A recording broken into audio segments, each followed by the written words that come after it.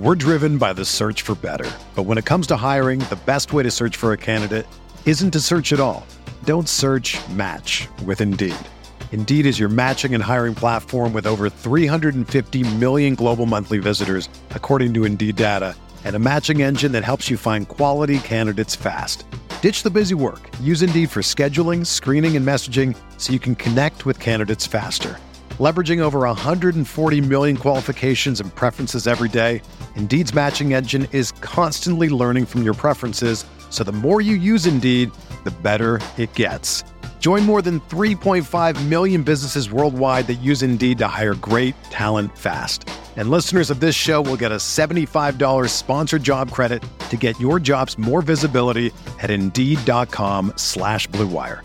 Just go to Indeed.com/Blue Wire right now and support our show by saying that you heard about Indeed on this podcast. That's Indeed.com/Blue Wire. Terms and conditions apply. Need to hire? You need Indeed.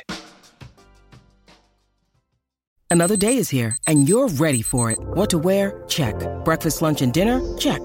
Planning for what's next and how to save for it? That's where Bank of America can help. For your financial to-dos, Bank of America has experts ready to help get you closer to your goals. Get started at one of our local financial centers or 24/7 in our mobile banking app. Find a location near you at bankofamerica.com/talktous. What would you like the power to do? Mobile banking requires downloading the app and is only available for select devices. Message and data rates may apply. Bank of America NA, member FDIC.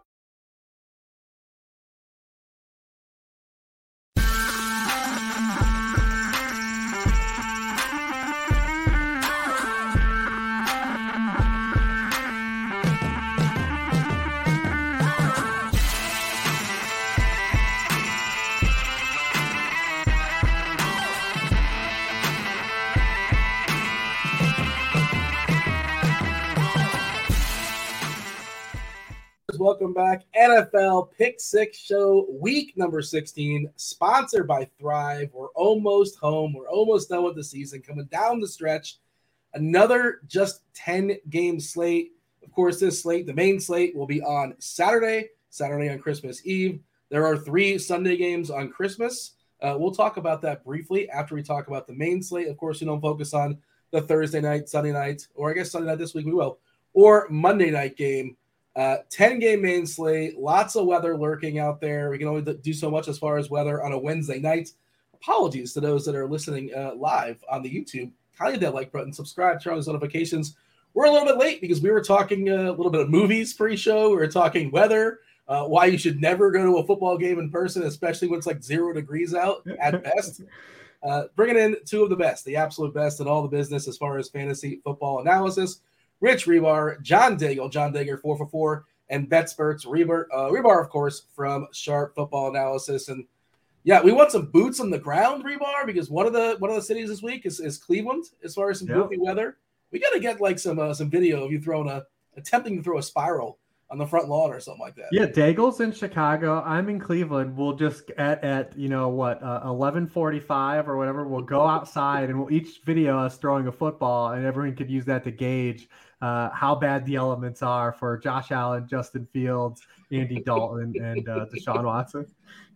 So, Chief Meteorologist Kevin Roth. Again, this is Wednesday night as far as the analysis. We have the dreaded red. Red is like the worst color you can get as far as weather. That's in Cleveland. Snow pregame or early game, temps in the teens. That's the least of our concerns. We're talking 20 to 30 mile per hour sustained winds, wind gusts up to 40 miles per hour in Cleveland. I want to see Daigle throw a football in 40 mile per hour. Oh no, that's you, Rebar. That's Cleveland. So maybe both. Yeah. Chicago rumored to have 30 to 50 mile per hour gust. Again, I live only a couple miles from Soldier Field as well, lakeside, of course.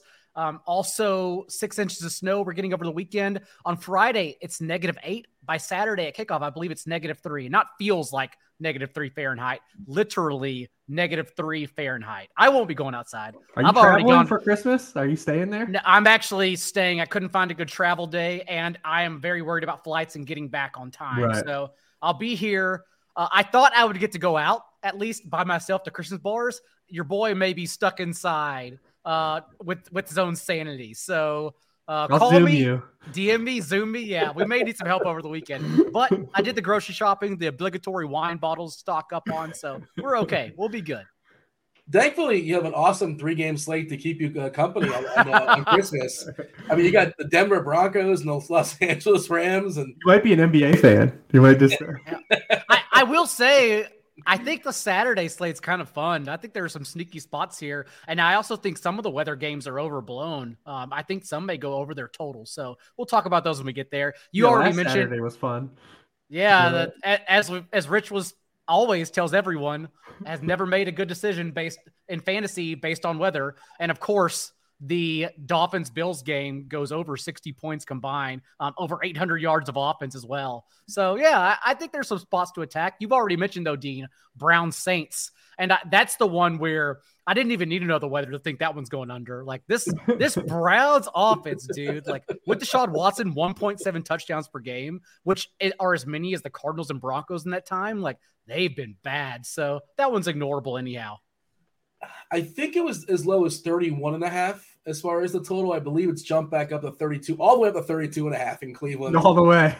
And what's annoying is that if Nick Chubb, DMP through Wednesday, if he doesn't play, like here's Kareem Hunt as the cheapest option and the lowest total possible. It's like, well, we still may play that one. So yeah. Dearness Johnson season, maybe? There's not a total above 49 currently. The biggest total was Kansas City, Seattle. We'll talk about that one soon enough as far as our 3 key games. RIP, the Detroit Lions, as far as sponsoring the show. They did not, John, what happened? They did not make the 3 main. I understand why. They got to buy this week. No Lions, John. They will make the positional plays. And I believe those are one of the weather ones that everyone's worried about, even though it's, 7 degrees. Minuscule wind. Like, we're not worried about the wind, which is all I ever care about in that game at all. So there's some hot plays. We'll get there with the positions there. Carolina is green, according to Roth. Yeah, temperature around freezing, but like you said, light winds. In the grand scheme of things, this is like as good as you could ask for. So, and like you said, that's more important to say. The most important thing as far as affecting, scoring is wind more so than snow. Than rain as a general rule. Like that's the way it's played out over the years. And Chicago has orange. Cleveland has red. The Jets have orange as well, for what it's worth. That, of course, is a Thursday night game. I don't know why I mentioned it. It was on the sheet, but there you go. How can we enhance Thursday night football? Chicago's interesting, too, just in that last week, even with that game popping off, and that was fun. Like, we need to give the NFL some credit, because there are many, many bad weeks in 2022. But like when you have a week that is as much fun as week 15 was, like all credit to Dolphins Bills started it for us. And even like the first game that morning, obviously Colts and Vikings was fun the second half too. But Josh Allen, even with 300 yards and 4 touchdowns, like wasn't in winning lineups on DraftKings at least, because he didn't carry anyone along with him. Like, you're not allowed to victory lap George Kittle against the Seahawks or Dawson Knox against the Dolphins, since they're obvious plays and funnel defenses to tight ends. But like Stephon Diggs, 65 yards didn't matter. Gabe Davis didn't matter at all. So like Josh Allen stacks were not in winning lineups because they just didn't matter, especially when Kirk Cousins goes nuclear in the second half against the Indianapolis. So it was a fun slate. Hey, John, you can victory lap. I'm giving you permission to victory lap. Rashid Shaheed, that was your call. You sold him pretty hard last week. You played him in our 4-man contest. I don't know if you're going back to him. They have a 15 total this week. Well, maybe a little thin this week. And also, we talked about it behind the scenes that Chris Olave's out. Jam him in. DraftKings and FanDuel last week, it just kind of made sense because everyone, even in cash games, everyone had an ugly play. That's just the way builds worked out. You had to have a cheap option. A lot of people ended up on Nelson Aguilar, and I just could not get there. And it's on me for being biased. I couldn't get to Latavius Murray despite Mike Boone being out too. So I ended up with Shaheed. Shaheed still popped off. It was okay. Had a very good week. Papa didn't bink anything, but we're getting there. We're getting closer. And we still got a couple more weeks to fire. We got some playoff weeks as well. Man, you're going to be hearing. It's not in the game breakdown, but we're going to hear so much Derrick Henry this week, right? Like everybody's just going to play Derrick Henry. That's what they're starting with. Is that where lineups are they're preloaded, right, Rich? As far as I don't know if you've heard, but Derrick Henry is at over 200 yards in 4 straight games against the Texans. I don't know if anyone's told you that, dude. Is that right? I wasn't aware. And who is he playing this week? Willis, of course, is the quarterback for Tennessee as well. They basically said pretty good chance Danielle might be donezo for the regular season. Probably done with the Titans. Yeah? Is this it? Probably. Yeah. That makes sense. I don't know what his contract is. He's a gamer. Give Tannehill some credit last week, man. The dude he basically didn't have an ankle and came back out, and like they had a shot to win. Like got him down the field, and his quarterback sneak to tie the game up was kind of my favorite play of the entire year, because so many teams you see on their quarterback sneaks, like they line the running back up and the running back comes in and like barely pushes the quarterback in. You know, you try to get some momentum into the goal line. Well, of course, a Mike Vrabel team is taught better than that.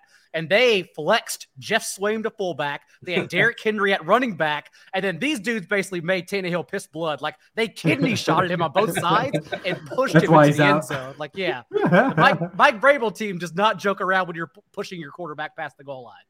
That game was pretty awful, but it had some great plays. Obviously, the McCreary interception was incredible. If you're a fan of the McCreary interception, there was a play – I believe it's Oklahoma when Brian Royals was there, and there's a dude, I'm trying to think who they're playing, but he literally jumps out of bounds, like is on the sideline on a throwaway and throws it back into another player. You can YouTube it and find it. It's the most insane interception. Like, you know, it's even better. If you like the McCreary one, this one is 10 times that. It's kind of amazing more players don't do that, right? And I understand. Because you can't bat it forward. Right. Yeah. It's in the moment too. I understand. Like it's hard to think within a millisecond, but you think they'd be trained to go out of bounds like that and then bat it back to the closest teammate. Well, the other thing, remember this about DBs, is if they get a chance to catch the football, they're going to be selfish and they're going to try to catch that football. It's every Hail Mary, like everything like you ever see. Like, dude, if I got a chance to get an interception, well, it's like 4th and 20, and like the goes about 20 yards down the field, and they're diving to catch it as opposed to like knocking it down. Gotta get those stats, baby. Got to get those picks, man. The agents are probably saying the same thing. Is that what happened with Hurts, by the way? Because Hurts had 2 or 3 touchdowns rushing. Was he not pushed in by his own teammates? At what point was his shoulder jacked? Is that a fake injury? Just because they're just no, the play is out there where he hurt it or he hurt it. Yeah, I've seen it a few times. Yeah. And some of his throws were, and we didn't know it until Monday, but some of his throws were like so egregiously off in relation to like his throws this year even. It was like poor decision-making, I thought initially, but it was very clearly just underthrows because of his shoulder. And 2 of those rushing touchdowns, like A.J. Brown got tackled at the 1, and then Miles Sanders got stuffed at the 1. And so, of course, Jalen Hurts punches it in. He's got to pad those MVP stats, man. At least he did. Now it's all for naught, I suppose. The 2-point conversion, they ran like the fake QB sneak, and he just like went to the left. All right. Did they show that on Red Zone, Dean? I believe I do remember seeing that. I feel like I did see that. I'm fairly certain. I wasn't watching that game like, a la carte. Give me the Red Zone. Give me all of it. By the way, the afternoon games 4:00 this week. 2 egregious. Yeah, the afternoon games last week couldn't have been on Red Zone that much, but the first slate of games was fun. I think it was a 6-4 split last week, which really it was a nice tease, but now it's 8-2. I got to write a letter to Scott Hansen. I'm sure it's not his fault, but somebody's got to take the fall. Very first game this week is Minnesota. Minnesota coming off the greatest comeback in NFL history. 33-0 they were losing. Was the bigger one before that my Houston Oilers losing to the Bills? I feel like it was. Yeah. Okay. Yeah. That was one of the worst days of my childhood. I was a big Houston Oilers fan as a child, and I don't know, was it Cody Carlson that was the quarterback out there? I mean, it was not Warren Moon, I feel. Maybe it was Warren Moon. It was Warren Moon, right? Okay. It was definitely Warren Moon. Okay. But it was Al Doug. Cody Carlson didn't have him that deep in the playoffs. Yeah, I'm getting flashbacks to Alonzo Highsmith and fun Oilers teams. Haywood Jeffries. Yeah, Haywood Jeffries, yeah. Love those receivers. All right. Minnesota. They're at home versus the Giants. They've locked everything up. That's my only concern here as far as Minnesota. Do they push back as far as usage on some of these guys? Are they going in cruise control here, John, at home? They get the 1 seed. Are they not locked into the 1? Oh, no. They can't get the 1, can they? I guess they can't. Well, the Eagles could lose out. They're 13-1. Come on. Really? The Eagles they're going to lose out? I'm just saying, mathematically. Okay. They aren't quitting. It's week 16 of 18 weeks. Nobody's quitting this week, guys. So I was already on another show and they tried to talk me into the Eagles not caring about this week. And I'm not going to be a part of this. I'm catching some shrapnel. 49ers, I believe, can still catch the number 1 seed as well. And you have to think both teams smell blood in the water. Like, not that I don't believe in the Eagles can get it done against Dallas, but an NFL team, of course, sees a backup quarterback come in for Jalen Hurts and says, we're live still for number 1. Okay, so you guys think that they're gonna play Cook as the same usage as normal? I mean, that's kind of what I was getting at. Not that like they can't, but maybe they ease a little bit. But fair enough. I just thought that was worth touching on. They have their division locked up, but yes, they have mathematically, according to 538, they have a 0.9% chance to get a first round bye. If you want to trust the numbers on that, so you're saying there's a chance. Yes. Yeah, basically they're giving the Eagles a 98% chance to win. Get that 1 seed. But yeah, John, talk to me about Minnesota here against the Giants. They are, and their record suggests it should probably be bigger, but maybe not. Just a 3.5-point favorite at home versus the Giants. I am admittedly a little more skeptical about Kirk Cousins and the Vikings offense than I think a lot of people are giving credit for. A league high 86 plays in that comeback, aka Jeff Saturday's fault last week. And 8 teams this year that reached 80 plays and didn't have a bye the following week averaged only 19.8 points the following game. This is what we talked about, and Rich even hinted at in the first couple of weeks of the season, which is a long time ago, whenever Matt Ryan and the Colts ran 91 plays in week 1 and then got shut out the following week against the Jaguars. Cousins also has only been blitzed on 24% of his dropbacks this year, but it's going to be more to this game. We know that since Wink Martindale, we talk about every week, is still blitzing at the league's highest rate, 48% of defensive snaps, and Cousins only averaged 5.5 yards per attempt against the blitz this season. So I'm a little skeptical. And also the Vikings red zone defense has been really good, which is bizarro for Giants offense. Like, the Vikings over the last month have faced the second most pass attempts, 34, and have only allowed 2 touchdowns on those 34 attempts. They've been really good inside the 20 so far. But, if the Giants are able to push back, because it's still a very poor Vikings defense where they allowed 36 points in that game, or at least 36 points were scored against the Colts, and Matt Ryan somehow only finished with 10 fantasy points, which is still absolutely incredible. It's still a very bad defense. So maybe there's some fireworks here, but yeah, I'm a little tepid right now. Your favorite run back on the Giants is who? Like, and consider salary, because I think it's a little tough to get the Barkley this week. You certainly can, but yeah, your favorite Giants run back is who? And Barkley, honestly, has lost the juice. He's only been a top 10 running back 1 time in his last 8 games. He basically killed himself against the Texans, which everyone does, on 35 touches, and then disappeared from there. Over his last 5 games, even barely at 3 yards per touch. He's been awful. And so I'm not really on Barkley anyhow.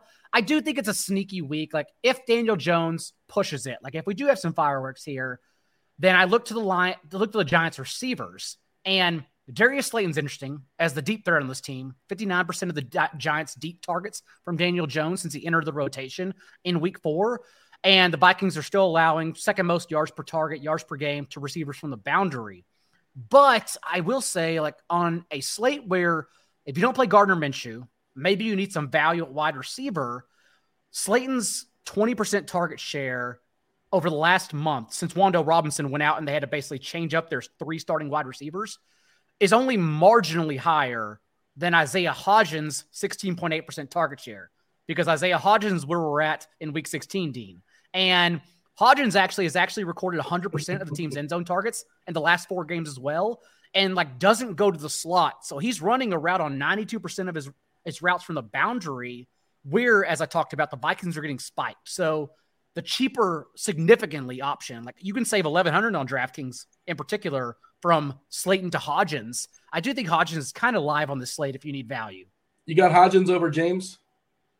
I do. Yes. James is merely a slot receiver. I want to target the player from the boundary in Hodgins. Yes.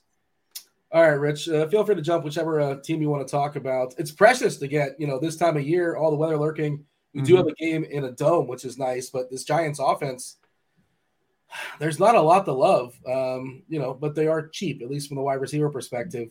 This game feels like it's going to get inflated, for one, because of no weather concerns, and then 2, potentially cheap wide receivers. on the Giants side that people try to plug in. I'm concerned about this game for the same reason I was concerned about the Colts, though, last week. While the Vikings are a defense we've targeted, where they are bad defensively was something the Colts have never been good at the entire year, which gave me a lot of trepidation, on the Colts passing game last week. And it's also where the Giants aren't very good. So I'm very curious to see how this matches up for sure, because where the Vikings have just been getting smoked are, our throws 10 yards or further downfield. That's where they're 30th in completion rate, 27th in yards per pass attempt, 31st in passing yards allowed. Just 42% of Daniel Jones's completions have gone for 10 or more yards. That's 20th in the league. He has just 2 passing touchdowns on those throws. Only Zach Wilson has fewer passing touchdowns on those throws. Definitely a spot where I think you have to coax yourself into saying, are the Giants going to be able to do something they haven't done all year and buy into that, right, as the upside play, not just looking at it like, well, the Vikings allowed this to quarterbacks. Also, Daniel Jones, it's really easy to know if you got there in fantasy or not. It just follows rushing lines. If he doesn't run, you're not getting anything. And when he's run, he's hit. But there's no kind of rhyme or reason to Daniel Jones running, which is the kind of the problem with him. Like, it's very inconsistent. Like, he'll go 1 week where he gets 8 designed runs, and the next week he'll get 2. Just kind of all over the place in those games. And then like Daglar hit on the other side, like the Giants like make teams play in slogs. Like they play in slugfest. They've only allowed 3 top 10 quarterback scores all year. And 2 of those came in games where they allowed rushing touchdowns, those quarterbacks, something we're not just going to inherently plug in for Kirk Cousins, right, on any slate. And then Dago brought up the blitz stuff. Cousins also has been very bad against man coverage based teams, which obviously the Giants are. This game definitely feels like it could go extremely over-owned, in my opinion. And I will note that we talked about the same instance, Cousins blitz and man coverage rate against the Lions, but they altered their approach. They only blitz Cousins on 23% of his dropbacks in that game. He only threw 9 attempts against the blitz a couple weeks ago against the Lions. The Lions, of course, still won by 11 points. But this game, like, we know Wink Martindale does not alter his defensive plan in any game whatsoever. He sends the house every single time. So I think we're definitely getting it here for Cousins. Are we chasing the Osborne game, or that was just a 33-0 they're chucking, and that's not going to happen again. That's not repeatable, right, John? He hadn't been at 40 receiving yards in 8 consecutive games before that one. So like it just seems like a blip on the radar, honestly. Nothing to chase here. Also, you have to ask yourself, how many times is Kirk Cousins going to be in a 3-score game script and throw 54 times? So I just don't think the volume or the usage is there at all. Yeah. Rich, the other thing is you can't just say like, well, this game's going to be overowned and like nothing's going to be spectacular. You have to like now fill out the rest of your roster from a pool that's not that spectacular, which we'll talk about. But I think a lot of people will start with, if they can get to it, if they're not playing Derrick Henry, is they're going to probably look at the top receivers, and the other guys all have kind of weather stuff going on that are in great spots, right? Like Diggs is in a great spot, but has weather stuff. We probably will see Arthur Juan still probably relatively owned. We might see in another game, we'll talk about it, maybe potentially see DK Metcalf under owned too. But I think a lot of people will try to get Jefferson in for sure. But yeah, I think that's where we'll start is Jefferson. But I think if you look at it from a Viking stance, and Dale kind of hit on, if we don't really believe, or we believe this could be a potential trap spot for the passing game, one person that's probably not a trap spot for is Dalvin Cook. The New York Giants are 30th in yards per carry allowed to running backs. They're 32nd, dead last in the league in yards allowed before contact on running back carries. So definitely Dalvin Cook is a guy I think that might be, you can get off of anybody playing Justin Jefferson, chasing the 2 big Cousins games because he's thrown for 400 yards 2 weeks in a row, and use kind of Dalvin Cook as kind of like your launching pad point if you're going to play the Vikings. You think if you're starting a lineup, you're more likely to play Cook than Jefferson? Obviously, ownership and salary, all that considered. Yeah, I mean, we have to see what it does, because I definitely would like to play one of the really good running backs still with Dalvin Cook. So we have to play with some things. Obviously we've got the big dog who we'll probably talk about positional plays. Christian McCaffrey has been amazing. Like Christian McCaffrey probably won't be the highest owned running back on the slate. And Derrick Henry's going to be more roster than Christian McCaffrey, buddy. We're on it. I think so. Yeah, but they're both. I think people are going to go double spend up at running back with Henry and McCaffrey, and kind of sort of Yeah, because you got Minshew, which we'll get to. Minshew's on the board, obviously. There's a lot to play with salary-wise this week for sure. By the way, for what it's worth, you might not even need those cheap receivers by the time you build lineups. I like a few expensive mid receivers too. We'll get there, but yeah, I can avoid expensive running back quite easily. John, the reason why I asked about James is like he's one of the guys that's hitting early optimals, and that's not comfortable at all. He's just cheap, right? He's 3.9. Yeah. Hodgins is 4.1, but like I would comfortably go Hodgins over James. At 200, only 200 more on DraftKings. And on FanDuel, it makes sense since he's the one who scores touchdowns, Hodgins. All right, Seattle at Kansas City. This is the biggest total on the board, 48.5, Kansas City. A team total of 29. They're favored by 10. You guys mentioned already in a roundabout way about Metcalf. There's no Lockett. Let's see if he all of a sudden gets a ton of more balls thrown his way. I guess Goodwin will step in as the wide receiver too. He feels kind of sort of like a home run hitter to me, but I don't know if he's been that way this year, to be honest. You probably know this. You guys both know this. Rich, your thoughts as far as Seattle. Tell me the deal with Marquise Goodwin, because I think of him as this guy that like is a sprinter, just runs those, the 11 routes? But I don't know if he's been doing that this year. No, he's been playing a lot more kind of like ancillary third wide receiver slot type stuff.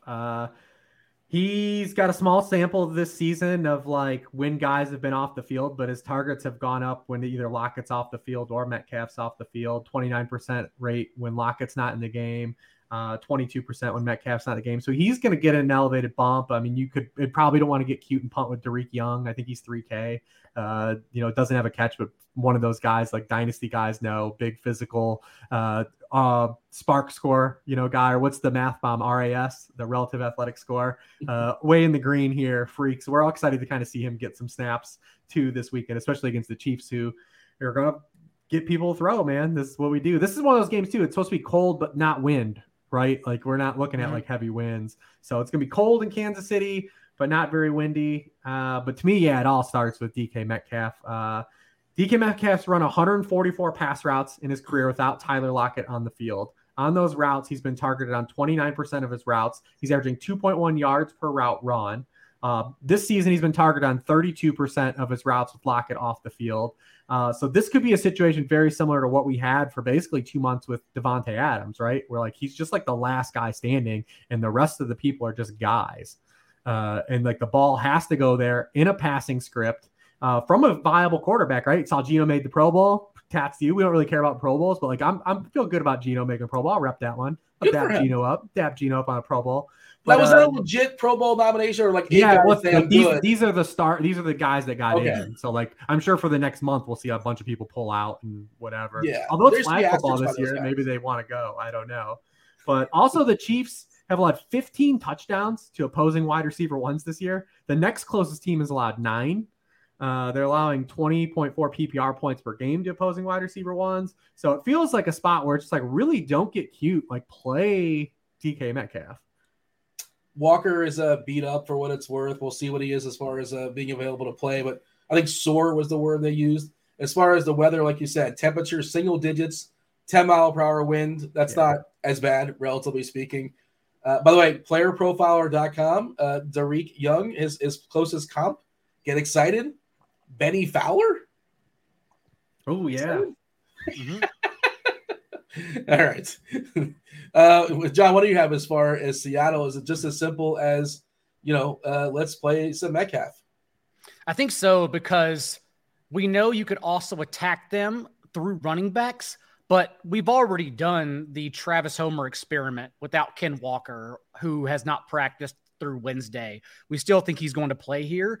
And even a negative game script, as long as Walker is active, it just seems like a timeshare. G.G. Dallas also returned to practice Wednesday. So not really a situation and not enough running back touches to go around to think one of them is viable, even if it was Homer starting in place of Walker in this game. I would still rather pivot to DK Metcalf, especially if Noah Fant, who hasn't practiced through Wednesday as well, is out here. Fant, who's seen the second most targets with Tyler Lockett off the field this year. So I do think Fant isn't cute. Like I actually think he's a good play if he's in here, especially in what's basically an ugly tight end slate behind Travis Kelce. If you don't pay for Travis Kelce, you're just spending down. But at the same time, that's probably a good reason to spend up for DK Metcalf for all the reasons Rich mentioned. Like, it's the same reason we played Jerry Jeudy a couple weeks ago. It's the same reason that Chris Moore, I still cannot believe he didn't get there on 32% target share, even though it is Davis Mills. It's just a run it back spot for DK Metcalf here. And you can't play Kelsey on FanDuel this week. You just can't. I don't know how you can. He'd be the third highest priced quarterback. So he's 8K on DK, 8.6 on FanDuel. Man, that's. I mean, think about what he has to have on FanDuel to pay off 8.6. He's got to beat the field like the next best guy by probably at least 5. But think of the stat line he has to put together. But like, even it's a great spot because Seattle's been flooded by tight ends all year. Like we were talking about, like Daigle talked about open. But like at 8.6, he's got to score 2 touchdowns, have 100 yards, and like maybe catch 10 passes at that price. It's the Gardner Minshew argument, right? It is the what are you doing with the rest of your salary? That's the big picture conversation. And like, imagine filling out a lineup where you have Travis Kelce. Like, where are you going? Because you then can't get to Christian McCaffrey, Derrick Henry. Like, you literally just can't afford those guys. And it's terrible once you get past like the slate is. It's going to be Wild West at tight end this week on that 10 gamer. I was gonna say, Dean, you didn't even ask about Daniel Bellinger. He's live as hell here. I didn't want to. Like, I kind of implied I was asking about the cheap stuff on the Giants, but I didn't want to say his name. He's live. Season high route rate. Vikings below average against tight end. We may be playing Daniel Bellinger this week. Hey, how the season-long streets treating you guys? You guys in any finals? Is it too soon? Should I not be asking this? Is it sensitive right now? Or I assume that your playoffs are this week, or maybe the championship this week, or John, Rich? Semis, the most notable one is I did a media league with everyone in Chicago. So Andy Behrens, Waz, Robert Mays, we all did a live draft together at a bar, and I got the number 1 seed, and I'm still kicking here with really good matchups. Brady, McCaffrey, Justin Fields, the list goes on and on. So I'm pretty happy with that so far. And then Rich and I actually in another media league where we traveled to New York to draft live with Jake Seeley, the wrestler Eric Young. I don't know if you know him, Dean. Yeah, I got to travel this year. Rich went had flight experiences to go through. But thanks, I know, unfortunately, we both got eliminated this past week. My team got kicked in the nuts. Like, it was bad because I had the worst matchups possible. I know who Eric Young is. You don't have to say the wrestler. I know there's some people out there. I know he's like a hockey guy. Yes. Yeah, he works for The Athletic. Yeah, I should say he's fantasy guy. Yeah. I didn't know he works at Athletic now. Good for him. Yeah, awesome dude. Yeah, cool. Many years ago, I got to interview him. He seemed like an awesome guy. It was a fun. I'm sure he completely forgot it, but we hung out and talked for like 20 minutes or so. He was amazed at me because in that league in back-to-back years, I have just gone against the grain. I've got the last pick. And so obviously what everyone does in the draft, I just do the opposite. That's how you win. Like, I can't follow along with the last pick. So I've just gone 0 RB and just stacked wide receivers in that league in back-to-back years. And like going 8 wide receivers in a row, it blew his brain. He had never seen anything like that. Whereas I was like, dude, I do this shit every day. Like, nothing even affects me anymore. DFS, I am soulless now. By the way, producer Steve chimed into our live chat. Final week, he has quarterback Hurts. I am in 2 leagues, and I have Hurts in both my leagues, and I've moved on. And now Gardner Minshew is where my hopes are. We'll see. That's the best of what's the scraps that are available. Yeah, I might be sliding into the DMs to ask some questions for season-long stuff because I'm in a couple of pinches as far as my leagues. But all right. Hey, McKinnon is more expensive on DK. And FanDuel, he's crazy on FanDuel. He's more than Kenneth Walker on FanDuel. He should be like 7-3. Well, he's more of a DK player though. That's he's been awesome of late. Yeah, he's more than Miles Sanders, David Montgomery. They jammed him up. 5,900 isn't jammed up enough though on DraftKings. No, listen, we've been on this. We only have 3 more weeks to talk about that. I know. I got really upset though when I saw it. Yeah, but it is an interesting spot for McKinnon though, because if you look at like his role in the pass game, it all started when they couldn't find the solution to McCole Hardman, right? McCole Hardman's exit, and McCole Hardman's coming back.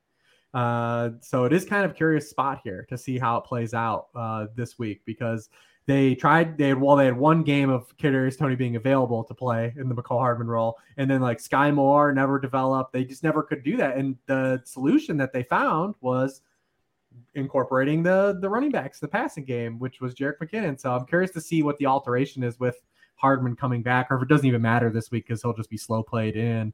But we've seen this with the Chiefs all year, right? Like the first 5 weeks, it was Clyde Edwards-Helaire that had the touchdown baton, right? And then it was McCole Hardman, and now it's Jerick McKinnon. Were we going to get one more run where the Chiefs are going to pass this off to some, ancillary guy here where he just runs hot and pure on touchdowns? Or Des Pacheco fumbled too many times, and is this now an opening for Jerick McKinnon to actually, be kind of more than what he's been in just the passing game only back?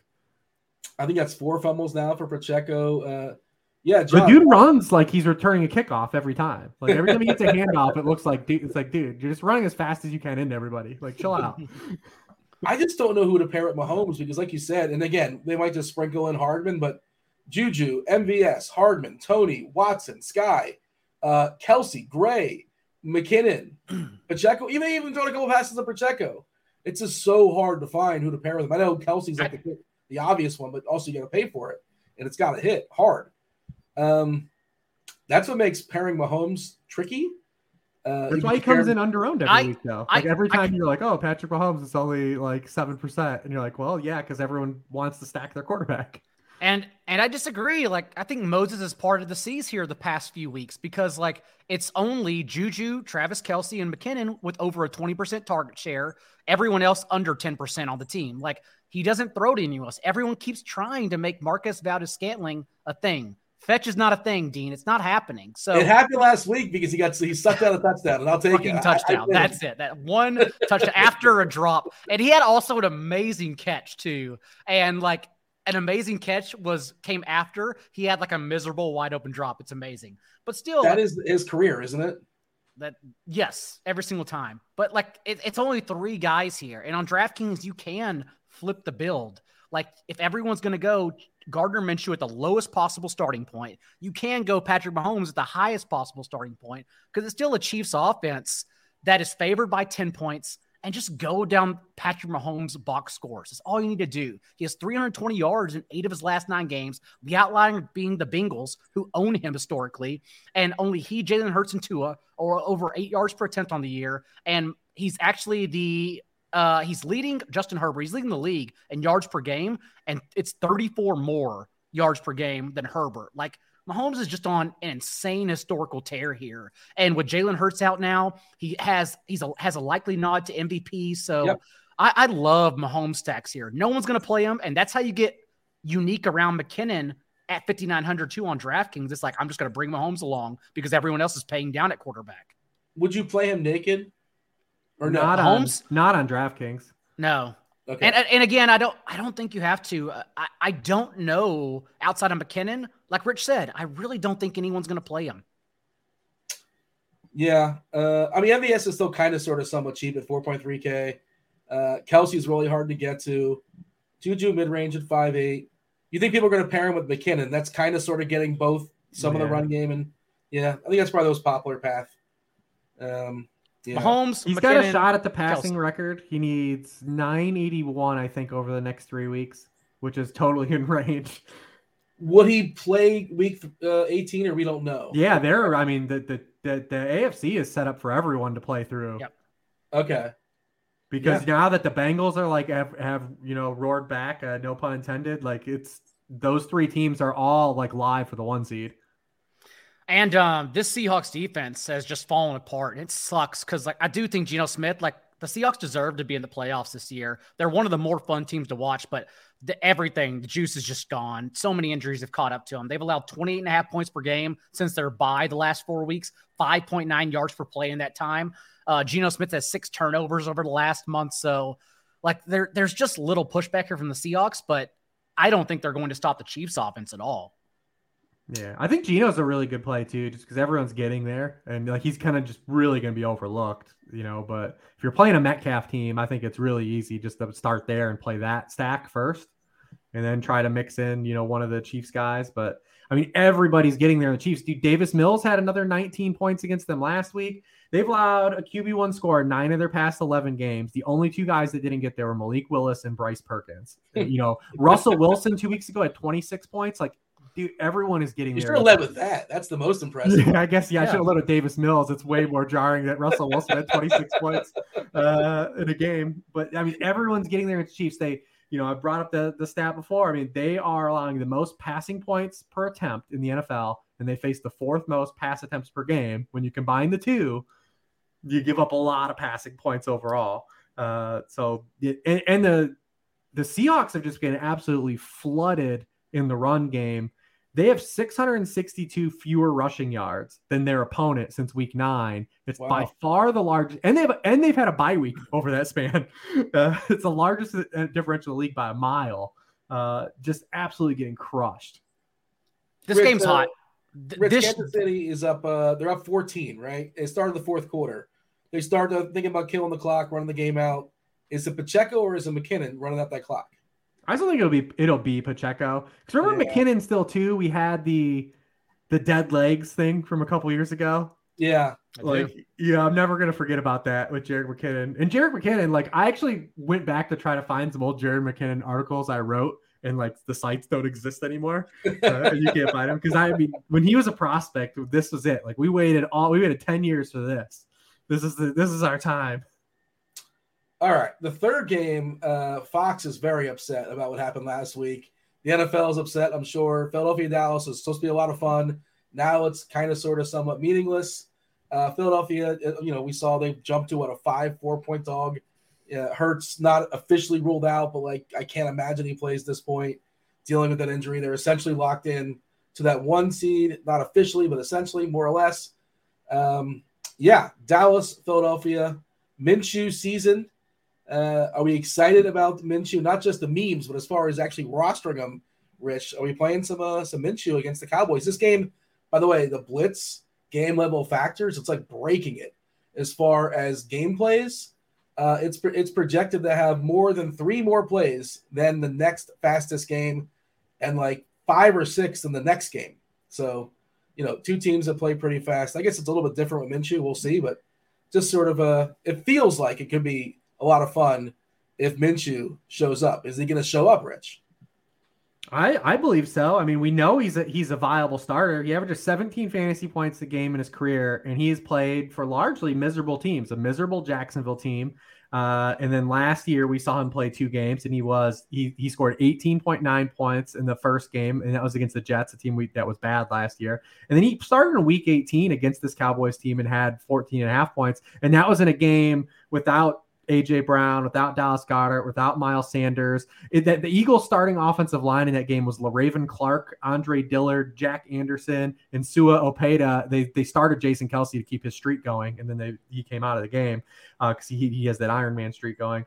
But this is a great infrastructure for Gardner Minshew to walk into. And it's indoors. And Jalen Hurts he was hurt in game last week, but he wasn't hurt in game for anyone to kind of know it was going to be an issue coming into this week. So there was no pricing influx on Gardner Minshew. He's just priced where he was. He's 4.8 on DraftKings and he's 6.1 on FanDuel. Playing with elite offense, elite wide receivers. We might have more of a drop back passing game. There's a lot of dynamics here with Gardner Minshew coming in. Plus, we talked about Trevor Lawrence last week and the Cowboys.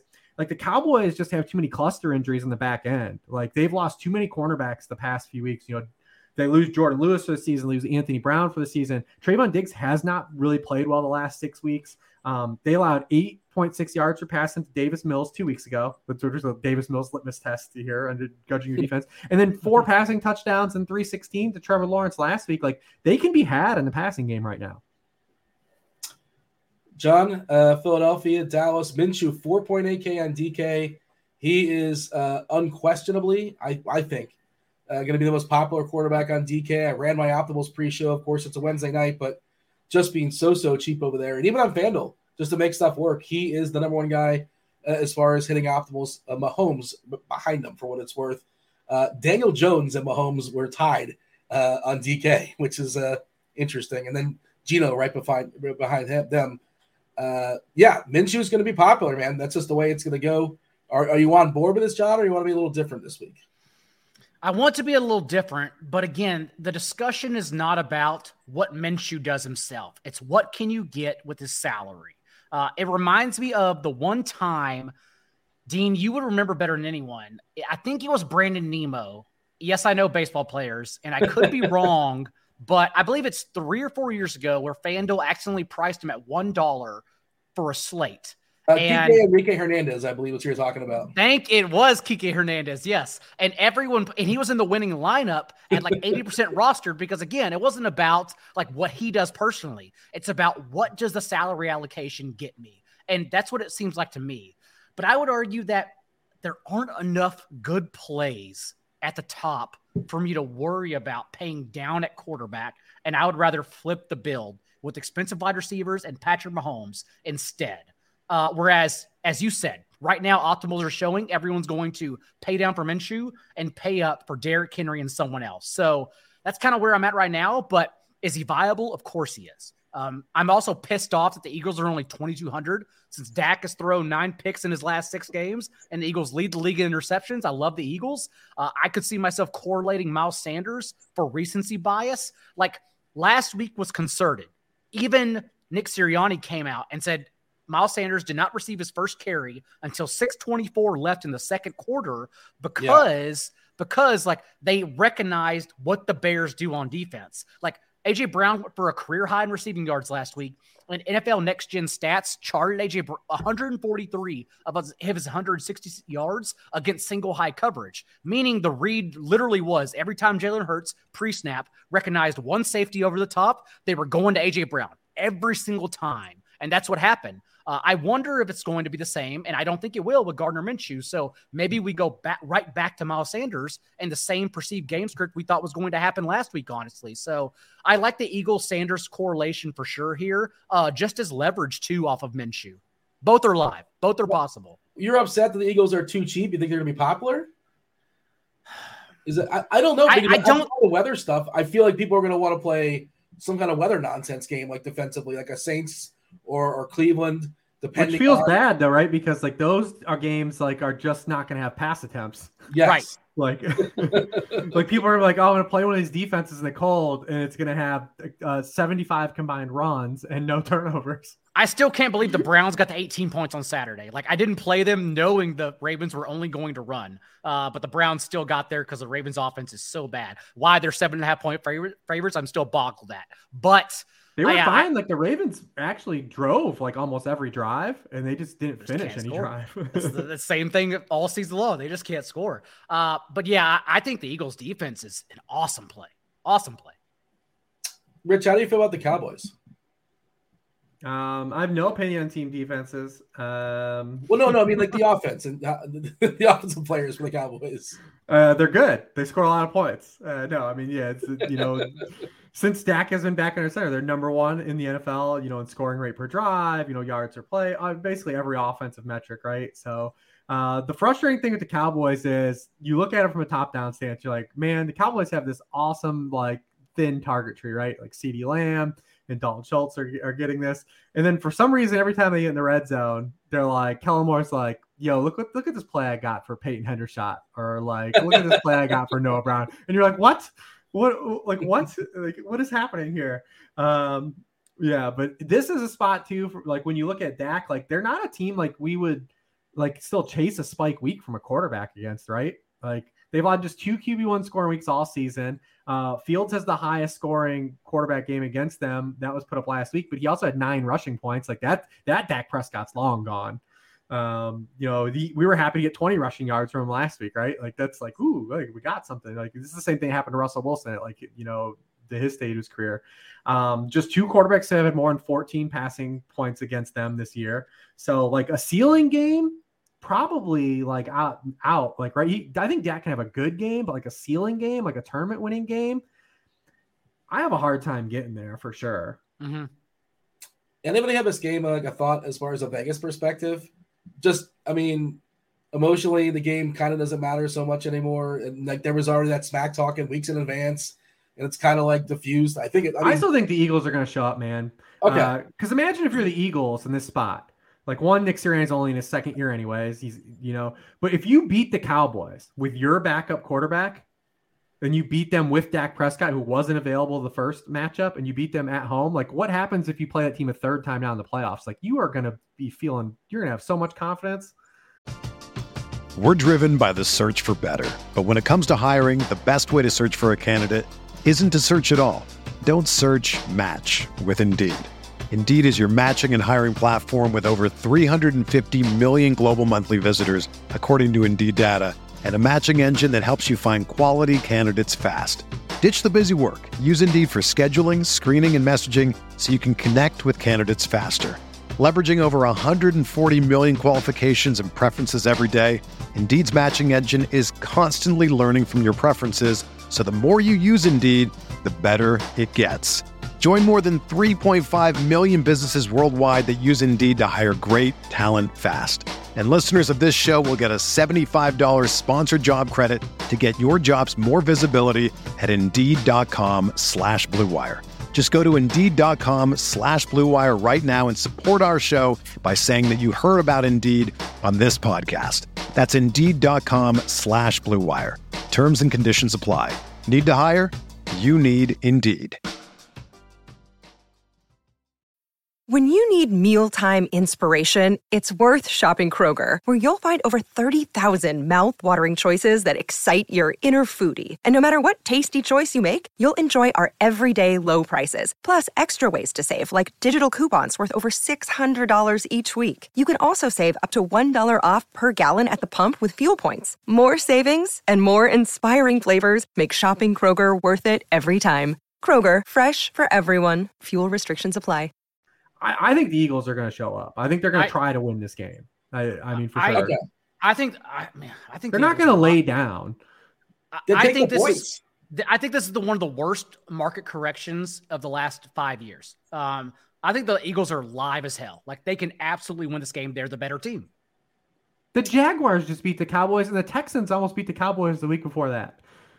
There's no good teams. If Doug Peterson can even point out that Kelvin Joseph shouldn't be on an NFL field, like Nashawn Wright was a healthy scratch till last week. They only activated him because they have injuries. Rich talked about the injury cluster. And then they had to bench Kelvin Joseph in the third quarter because Lawrence was only targeting him in man coverage. Like, if Doug Peterson can figure it out, Nick Sirianni will figure it out with Gardner Minshew. And they already beat the team at full strength. Whenever Micah Parsons was playing better, he's still awesome. He's been amazing. But like, even Micah Parsons, who led the league in individual pressures last week, like, doesn't matter. The Jaguars scored 40 points, defense included, but 40 points on the Cowboys right now. Like, just because of their injuries, they're not a good defense right now. Yeah, and you go back 3 weeks ago, that game, against the Colts, they had the massive fourth quarter, but the Colts were moving the ball against them, until that game was tight until like just things went crazy in the fourth quarter for the Cowboys. But this defense is definitely giving up, yardage right now. So if Minshew is viable and like he's live and listen, the surrounding players of the Eagles are excellent, and they're getting Dallas Goedert back. There's a lot. Is he going to be full go, you think? I'd be hesitant. You know me, I don't like to play guys that have been just been multi-week absences. Props to anyone. It's a shitty tight end slate. If you want to take a shot, go for it. I'm not going to talk you out of it. Raising my hand. It's me. He's 4,500, which I think is the cheapest he's been all season, I want to say. Yeah. He was mid-4s before, but, it's kind of sort of somewhat baked in. John, when you said there's a market correction, you're saying that you don't think Hurts is worth 3.5 points? Cowboys were 1 point favorites. Now they're 4.5 point favorites. It got all the way up to 6 at one point. It's since been bet down because 6 was a dumb correction. So yeah, I do not think in this particular matchup on the season. Yes, in this particular matchup, given where these two teams are at, it's a bad correction. Yeah. All right. Anything else of note as far as this game? All right. No, I mean, Tony. Yeah, you can't get to Tony Pollard and Zeke Elliott. Rich talked about the touchdown regression from both last week. Tony Pollard did out-touch Zeke. He still saw 5 targets, but even then last week, he was only a option as a pivot off of Kamara, just in case you didn't want to play him at similar salary. This week, it doesn't really fit any builds. Yeah, Lamb's the run back. Yeah. Yeah. No matter what you do, whether you do Sanders or you do the passing side. John, did the FBI ever get back to you on the Alvin Kamara tweets? What are we doing? David Johnson? I still may play him, Dean. I still may play him at this point. I don't care about the total. I still may suck it up. I mean, is there anything? Have we got anything out of the Saints camp? I guess the season's over. Are they moving on with Kamara and the season's over? No, he had 23 touches. Yeah, he had 23, 27 touches, and Pete Carmichael did come out and like he admitted that we should have gotten Kamara more touches in this situation. Like he said that out loud to the media. He had 23 touches, and the Saints scored their touchdowns from 68, 22, and 19 yards out. Yeah. Like, that's not enough touches when David Johnson's the guy that's getting the ones that he's not getting, I think, in the year 2022. But now it's the Browns defense. Now it's the Browns running defense. Yeah, you know. After a week where Kamara was a cash game play, you know we love these spots. Where I mean, people are like legitimately furious that a running back had 23 touches and 100 yards. Like he had a 100-yard game, 23 touches, and like everyone's just so pissed off. He's live this week. Well, David Johnson, and he even fumbled the ball too. Like you're supposed to get benched after you do that, right? That's what I was told. That's the rules. Can't get them all right. The biggest roadblock for Kamara is he has 2 touches inside the 5 all year. Is that Hill stealing all of them? It's some, but it's like you're playing a guy that's only got 2 touches inside. Like, where are the opportunities for you to score? Because the game was good, like we said, but in DFS, like we need touchdowns, right? You need touchdowns. Well, especially when, as we talked about last week, especially when James Conner is there in a late swap position, especially when Tony Pollard's there as well in one of the higher totals of the week. So yeah, it's like the Kamara has to hit. All right, we're going to give some of our favorite plays position by position as far as the games we've not yet touched on. Before we do that, we do want to shout out our sponsor, Thrive. Join in the fantasy prop action this NFL season with Thrive Fantasy. Easy to play, no salary cap style contest, revolves around over-under style player props. Now, each prop has a fantasy score associated with that prop. The riskier the prop, the higher the fantasy score. Rack up the most points for your chance to share in on the prize pool.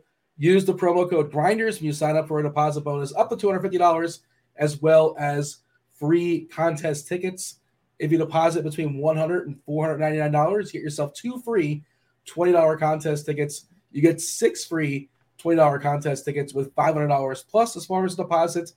Again, use that promo code GRINDERS. Terms and conditions do apply. Check out the Roto Grinders review page for Thrive Fantasy in the description for more. Producer Steve's going to throw the props up on the screen, and we want some takes here as far as the what are the big contests going down as far as Saturday. Let's see. Producer Steve, has he got it up on the screen? Every under this week. Yeah. Yeah, that seems like a good starting point. Any unders that we want to take advantage of. And, as always, the house rules play be as ambitious as you want to be as far as, getting those points for being correct. I'll take A.J. Brown even money, even points for over a touchdown. I would like to bet on Gardner Minshew in this offense, especially for the injured secondary of Dallas. And we already discussed why, and I understand it's a 20-point difference, but 61.5 yards for DK Metcalf. Like, I just got to take those 90 points. Like, I would just much rather, especially if forced to choose, be on the over in that one. That is the first one that jumped out to me as well. Yeah, that seemed a little bit too low. Derek Carty, the blitz, projecting Metcalf at 87 yards for what it's worth. So that's a big difference. See those picks, Rich, and raise them. What do you have for us? Well, Jalen Hurts is in the pool. Obviously, there's no sense betting. Just like the Kyler last week. Yeah. Throw that one out, obviously. Yeah, you got Mahomes, like I said, going for the record. Daigle already brought up, he's thrown for over 320 in 8 of his past 9, and you're getting rushing yards included, which he's also been doing. I didn't see that. Oh, yeah. So it looks great. And you're getting some juice on that one, too. Obviously, they're playing for the game script, but yeah, I like that one. I would love the Jamar Chase one, but the 7 catches is a lot to bank on, but I do think the matchup's good. We'll probably talk about him in a little bit too. Also, you're getting the Derrick Henry more than 96. Wasn't this Thrive same prop when they played the Texans last time and we talked about this? I think they had it at 103 last time as well. I swear we have deja vu on this, and you're getting more points if he rushes for over 96.5. Yeah, I feel pretty good about the over on that. One more I would throw out is, and I hate betting against Josh Allen, 275.5 yards. Less than that, you get 105 points. Yeah, and he's only, go up and down Josh Allen's game log too. Obviously he got there last week, but he hasn't even been around 275. Like, maybe twice in the past 8 weeks. Well, the other part of it is the weather in Chicago. Yeah. 20 to 25 winds. Yeah. Since they came back from bye, Josh Allen's passing yardage 218, 205, 330, 197, 253, 223, 147, and then 304 last week. Is he still hurting from whatever injury he had like a month and a half ago, or is that there's a lot going on there injury-wise? Everyone outside of Stephon Diggs is bad. There's a lot going on there. They had to bring Cole Beasley and John Brown back. I think that's how we get a really good grasp on how they feel about their wide receivers outside of Stephon Diggs when those moves are being made. All right, so there you go. We gave y'all 4 or 5 or 6 to start with. In that particular contest, you got to pick 10 of 20 over there on Thrive. You also can just like have other parlays you can make. You don't have to be as ambitious. You don't have to play that particular contest, but that is a big contest going down on Saturday. Again, use the promo code GRINDERS, GRINDERS, when you sign up for a deposit bonus up to $250.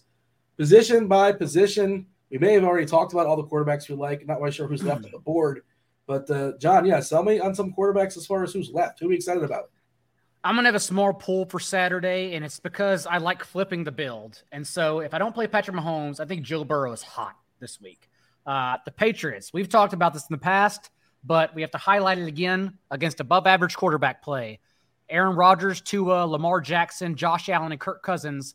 The Patriots' defense has allowed 28.5 points per game and 5.9 yards per play, just getting absolutely smoked through the air. Whereas take the splits against Mitch Trubisky, Zach Wilson, Sam Ehlinger, you can imagine what happened there. So they're a below-average defense against above-average competition. Not only that, but since the Bengals returned from their bye in Week 11, Burrow has gone 17 to 26 for 10 touchdowns and no picks inside the red zone. In that same span, New England is allowing the 4th highest completion rate inside the 20. So I think Burrow double stacks which won't be played at all are hot this week. Rich? Yeah, I always mix in a Bengals stack, just for the sake of it every week. I like that one. Like I said, we brought up Geno, Mahomes, Minshew. I will say, if you can stomach it in large field, and if you can do it, Malik Willis is direct leverage off of Gardner Minshew and Derrick Henry.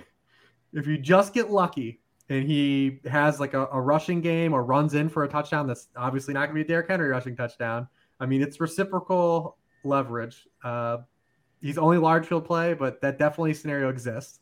I thought you were going to go with Sam Darnold because I had him in my pool. Going with Sam Darnold. I had him in my pool, and I was like, that doesn't need to be that. It's too thin. No, it's obviously large field stuff because if you're going to make non-Henry lineups, right? Like if you're going to have some, like he would be a guy because you're getting off of Minshew at the same salary, right? And you're banking on stealing something from Derrick Henry. That would be the angle, the galaxy brain. What would you guess Malik Willis's current median projection is as far as passing yards this week? Oh, like 74. Yeah, considering he totaled 130 in 2 starts, I'm guessing it's they around 66. They threw one pass in the second half when he played the Texans last time. Wow. I mean, this number is going to shock you then. It's 127. Yeah, no, he won't project that low. I was setting my own, but yeah, they won't do a starting quarterback that dirty, but my line might be 74. Under 120. Right above him, Justin Fields. Fields can run for 100 yards. I think he's certainly interesting, and the opportunity cost is not huge this week at quarterback. It doesn't seem like that, at least. I think someone showed too, Fields' win chart from this year, and it's pretty comparable to what's expected this weekend, in their home starts. So you know what you're getting. Fields and Luke Getsy have both talked about to the media too about him being 207 yards shy of Lamar Jackson's single season record. They know what they're going for sure. Yeah. I mean, 100 yards on the ground, that's 13 points on DK. And then let's say he gets in the box. Now we're at 19. We're almost home. I think I would be much more open to playing him, even in the weather, if I knew or had any confidence in a stacking partner. But no one matters. Oh, no. Cole Kmet is touchdown only. We've gone down this road so many weeks before. I couldn't believe he was chalk last week. It's why? What are y'all doing?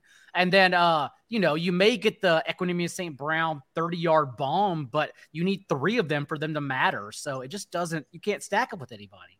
I think St. Brown's out this week. Am I not? Okay. And Chase Claypool was downgraded today. Yeah. Byron Pringle. Doesn't matter. Not matter. Dude, they could bring Willie Galt back. It doesn't matter. It doesn't even matter. Willie Galt wasn't he on like the bobsled team or something like that? I feel like he partook. Was he? I think he did, like in the off season or something like that. All right, running backs. Rich, you set the table as far as some RBs. Well, the big dog's going to be played. CMC, if he somehow gets overlooked, just like, man, jam CMC in. He's been a top 4 running back scorer in every game with Elijah Mitchell inactive. Jordan Mason only comes up for like the cleaning, he's the guy just cleaning up the very end. Like, he's played 1 snap in the first half the past 2 weeks. Don't worry about Jordan Mason. Keep playing Ramondre Stevenson if you want, how many legs or ankles he has. And then just follow the Khalil Herbert news. Like, if Khalil Herbert's out again, then David Montgomery's live. So Willie Galt attempted to, but failed to make the U.S. bobsled team in 1992. Tough scenes, Willie. John Candy was all ready to make a movie about it, but all right. John, what do you have as far as some RBs? Yeah, J.K. Dobbins touches increased. His share of backfield touches increased on a short week against the Browns. He's now averaging over 8 yards per carry the past 2 games, despite being Frankenstein and having bolts coming out of his knee. But at the same time, it's now a normal week's rest against this Falcons defense. So, again, the Ravens are 7.5-point favorites. That's what Vegas thinks. So I do think he's live here. He's 5,800 on DraftKings, pretty cheap. And then if Rich admitted to Malik Willis, then I will admit that it's ugly. It's large field as well. But I do think Cordero Patterson may be live on DraftKings. Everyone looks to Tyler Algiers' 100-yard box score. But, like, Patterson still recorded his most touches, 15, in that game Caleb Huntley got injured since week 3 and ran more routes than Algier. And so, like, if you think the Falcons hang around, because, again, the Ravens just can't score the ball at all, then maybe it's because of Patterson, who has seen at least a 10% target share in 2 of his last 3 games without Kyle Pitts. So just a thin option.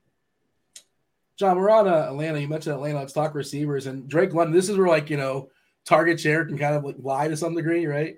What was Drake London's target share last week? Because I think he had 11 targets. 42%, but he's accounted for in his last 2 games. One of them, of course, being with Marcus Mariota.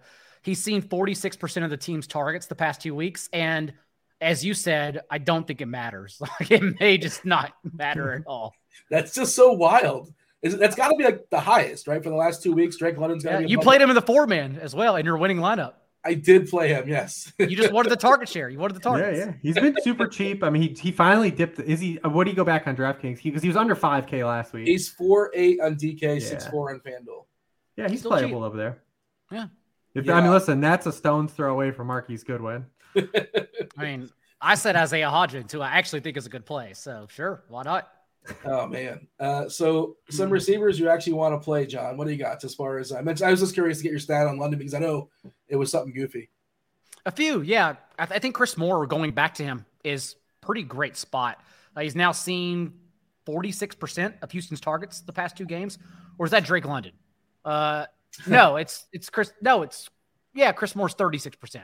Sorry. And then just a good spot in general, because as we know, like the Titans allowing league highs in yards per target and yards per game to opposing boundary receivers. And that's where Chris Moore is running a majority of his routes, 69% of his routes these past 2 games, not expecting Brandon Cooks or Nico Collins to play. Well, I say not expecting Brandon Cooks to play. He was full practice Wednesday. Yeah. But I do wonder if he's just done with the team. I don't know. But if he's still out, I think Chris Moore is live on both sides and is an amazing play. I was going to ask the same thing because I saw Cooks practice and I was just as surprised. I'm like, I thought he just was AWOL basically. Like, I just thought, yeah, he's done. Like, whatever has happened. It's the time of the year where things are wacky. He practiced late in the week last week, and I was like, oh man, is this going to be active? And then he wasn't, but he's having changed heart, man. The Texans are playing hard. Maybe he's like, oh, these guys are playing hard. I'm going to come back to this. I may be interested in Brandon Cooks if he comes back. But yeah, right now, if they're both out, Chris Moore. And then we hinted at it. I think DJ Moore is just an amazing play this week. Like, I hope his ownership stays down because of the weather. But dude, you can't write a better game script for him here. Like, the Lions, as we mentioned, one of the best run defenses since their week 8 bye. But at the same time, they're facing 37 pass attempts per game. So teams know it, and they're throwing on them. And then since Sam Darnold entered the lineup, DJ Moore leads the team in routes run from the slot. And that's where the Lions, we've talked about in the past, are allowing a league high 10.4 yards per target.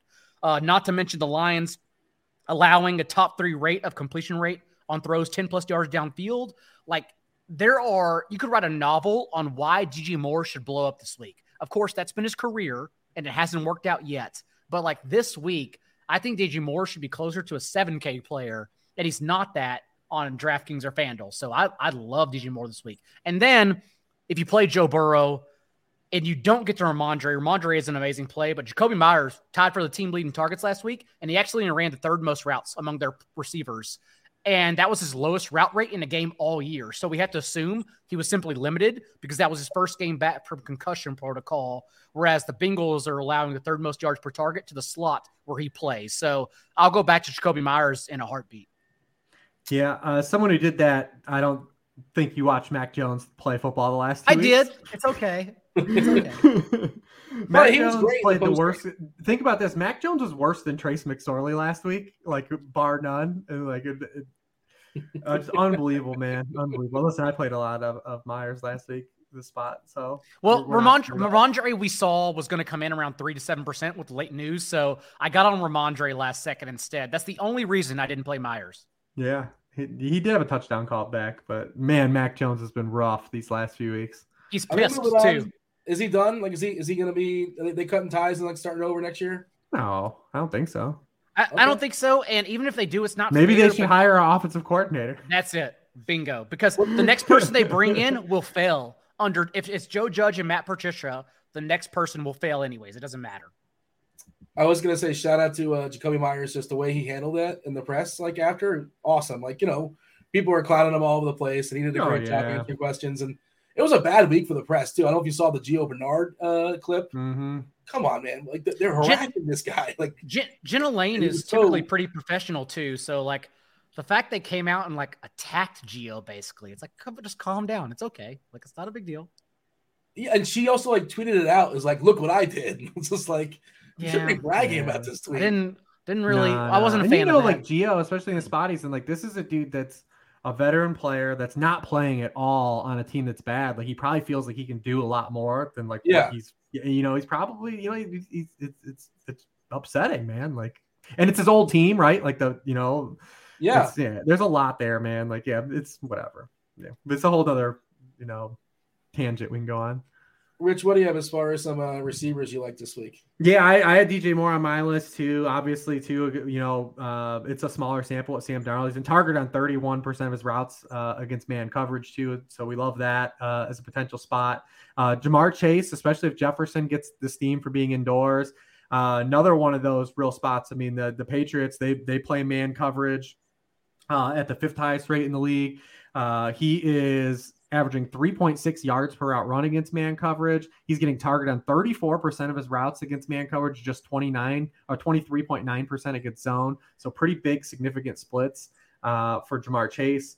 You brought up DJ Moore. I think Brandon Ayuk is a pretty interesting play. He has the last 2 weeks with Purdy under center faced 2 of the best defenses in the NFL, limiting opposing boundary receivers in the NFL. 3 weeks ago, in Purdy's first game was starting, he had 9 targets from Purdy, and that was against the Miami team that was 20th against boundary receivers. So I do think going against Washington, who's 23rd, opens up maybe for a little bit more of Ayuk. And then in that same game, potentially Terry McLaurin in the game where it's like, a lot of people are like, I can't play anyone against the 49ers. But this is a game that the Commanders are probably going to have to throw the football, and they've only thrown the football more than 30 times 3 times since Taylor Heineke's been starting. But this is when you can get all those like targets, target rate, target per out run stuff for McLaurin to matter. In the games that they've thrown over 30 passes, he's got 5 for 73 and a touchdown, 6 for 113, and 8 for 105 and a touchdown. So in kind of a spot where people are like, nope, I'm not clicking that 49ers. Definitely think he holds some intrigue this week. Brock Purdy leads the league in completion rate under pressure the past 2 games as well. I think he is a system quarterback, but I also think I underestimated him, and he's looked really good, honestly, under Shanahan. It's the same argument everyone's made for Garoppolo, right? Like the same thing. Like, you just need a point guard. Can you play point guard? But I think a lot of people perceive that it would be an immense drop-off where it's the same player. But actually, you could argue Purdy is better because he adds legs, whereas Garoppolo does not. Purdy better or worse than Heineke? Better. Probably better. I mean, he started 2 games. He played 2 games. I know Heineke's. I have a large enough sample to know that like we've known through this whole Commander's ride, that this has been a fugazi. So yeah, at least willing to see Brock Purdy, like, because this is the Tom Brady story. Let's say that Brock Purdy is the next Tom Brady. Let's lock it in right now. Sure, why not? Yeah, there's a chance Wentz might jump in this game, right? If things aren't going well for Heineke, is that worth saying, or just throwing it out there in the world? Maybe, probably not. Yeah, I don't think so. It's you had 2 losses to this. Well, you had a tie and a loss to the same team, so it's probably not worth overreacting. Just want to say, like Wednesday night optimals, this is the highest owned receivers on DK. Now, understand we're jamming in Henry and CMC, and we live in the world of salary cap. Number 1 owned guy, receiver-wise, Demarcus Robinson. Yeah, I'm not doing that. Jacoby Myers, Chris Moore. I will do that. Listen, if Latavius Murray does me again this week, if Demarcus Robinson has that in him, then so be it. I lose. And Jahan Dotson is the 4th one. Like, what are we not doing? Jahan Dotson. I don't think I'm doing that either. Like, no. Just better as Rich said, pay up for McLaurin. Do not do the Jahan Dotson. Let's move on from Jahan Dotson and talk about all the fabulous tight ends we want to play. Rich, I'll let you start. It's only 3 more weeks left to keep losing money with Mark Andrews. I don't know, man. They're all these tight ends are bad. Like I said, I think in cash, if Fant's active, I think a lot of people are just going to get there, and we can swallow that.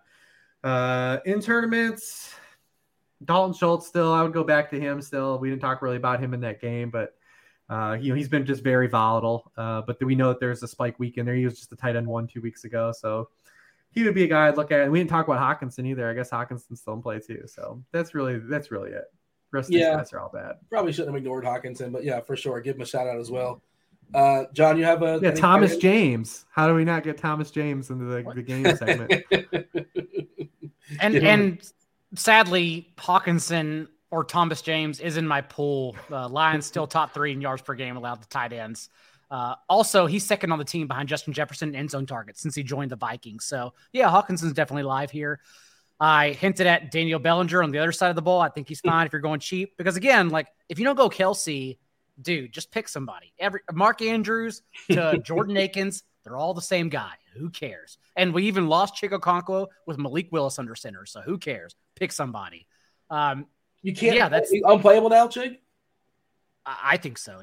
I mean, again, maybe we can get lucky with Malik Willis rushing touchdowns, but I mean, this dude totaled 130 yards in 2 starts. You can't. He completed less than 50% of his passes. You can't stack them. There's no way. All right, that is the main slate. Did you want to touch, John? You want to touch on the 3-gamer? Yeah. We'll do it because it is a fun 3-game. It starts with Dolphins, Packers, which, as Rich was talking about behind the scenes, may get hit. And we don't like to predict weather at all, but mostly on a Wednesday. It may get hit right now with a storm the moment it kicks off. But otherwise, like, it is a total. And this is not only for Sunday, but like for the entire week. It's a rare total where it's going up, including both sides of the ball here. And the Dolphins kind of figure something out here with giving Tua 30 pass attempts to their running backs, 23 carries. And we knew a change was going to happen. Tua led the league in ADOT against the Chargers. No success at all through the air.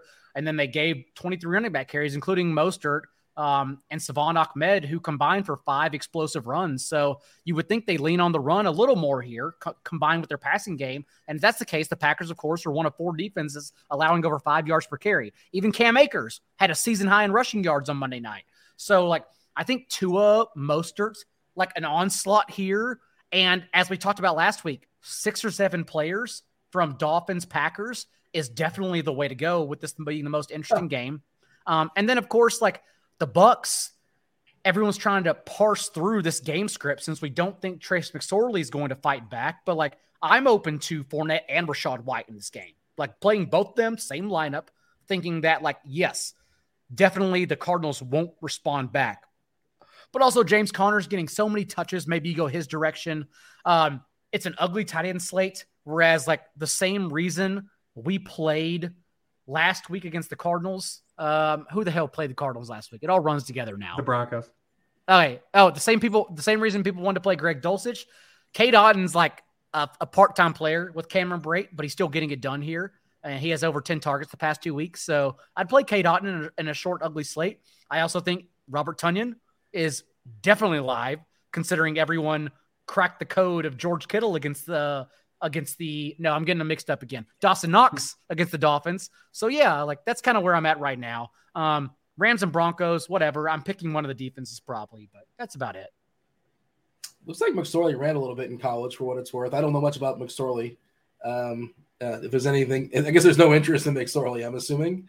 But This is a weird slate with that. There's 6 quarterbacks, and like some of them died this year. 3 of them, like Brady maybe died. Russ definitely died. You got McSorley, Aaron Rodgers, kind of, sort of. He's had some undertaker moments as well, so I guess he's come back to some degree. But yeah, it's an interesting mixed bag as far as quarterbacks. As bad as Brady's been, he's been fine. What is that? Hold on, I need to know what that background is. What played? I was pulling up McSorley's college stats. Nice, like college stats. Whatever. And yeah, that's that was not worth it. You were watching the Just Bombs Trace McSorley video?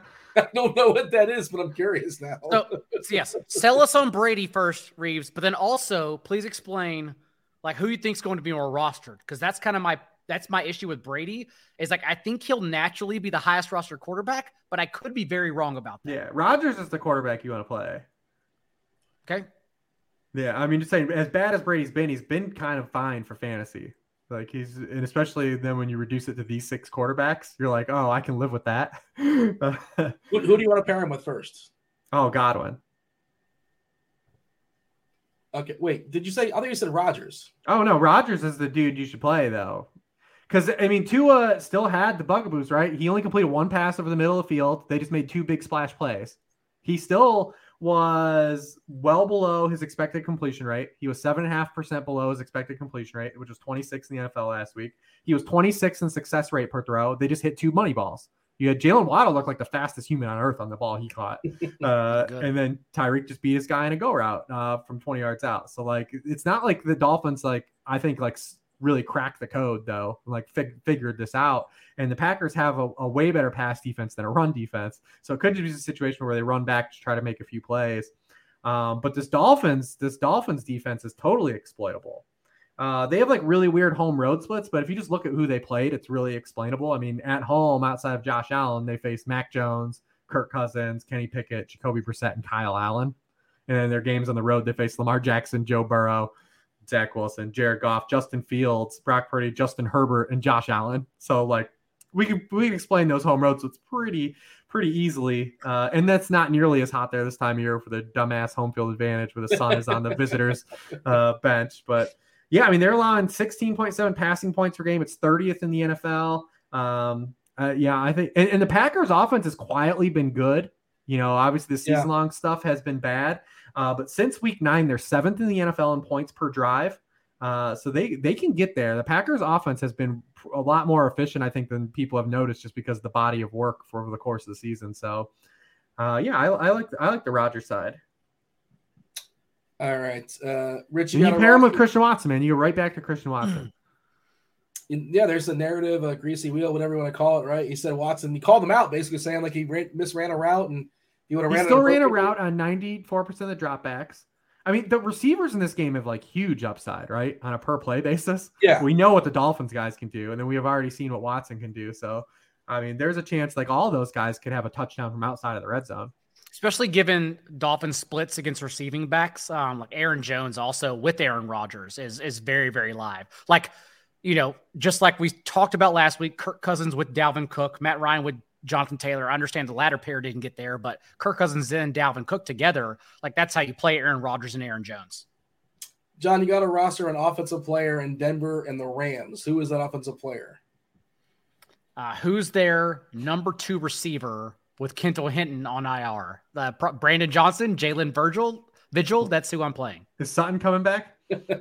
Sutton may be coming back, actually. Yeah, he was limited today.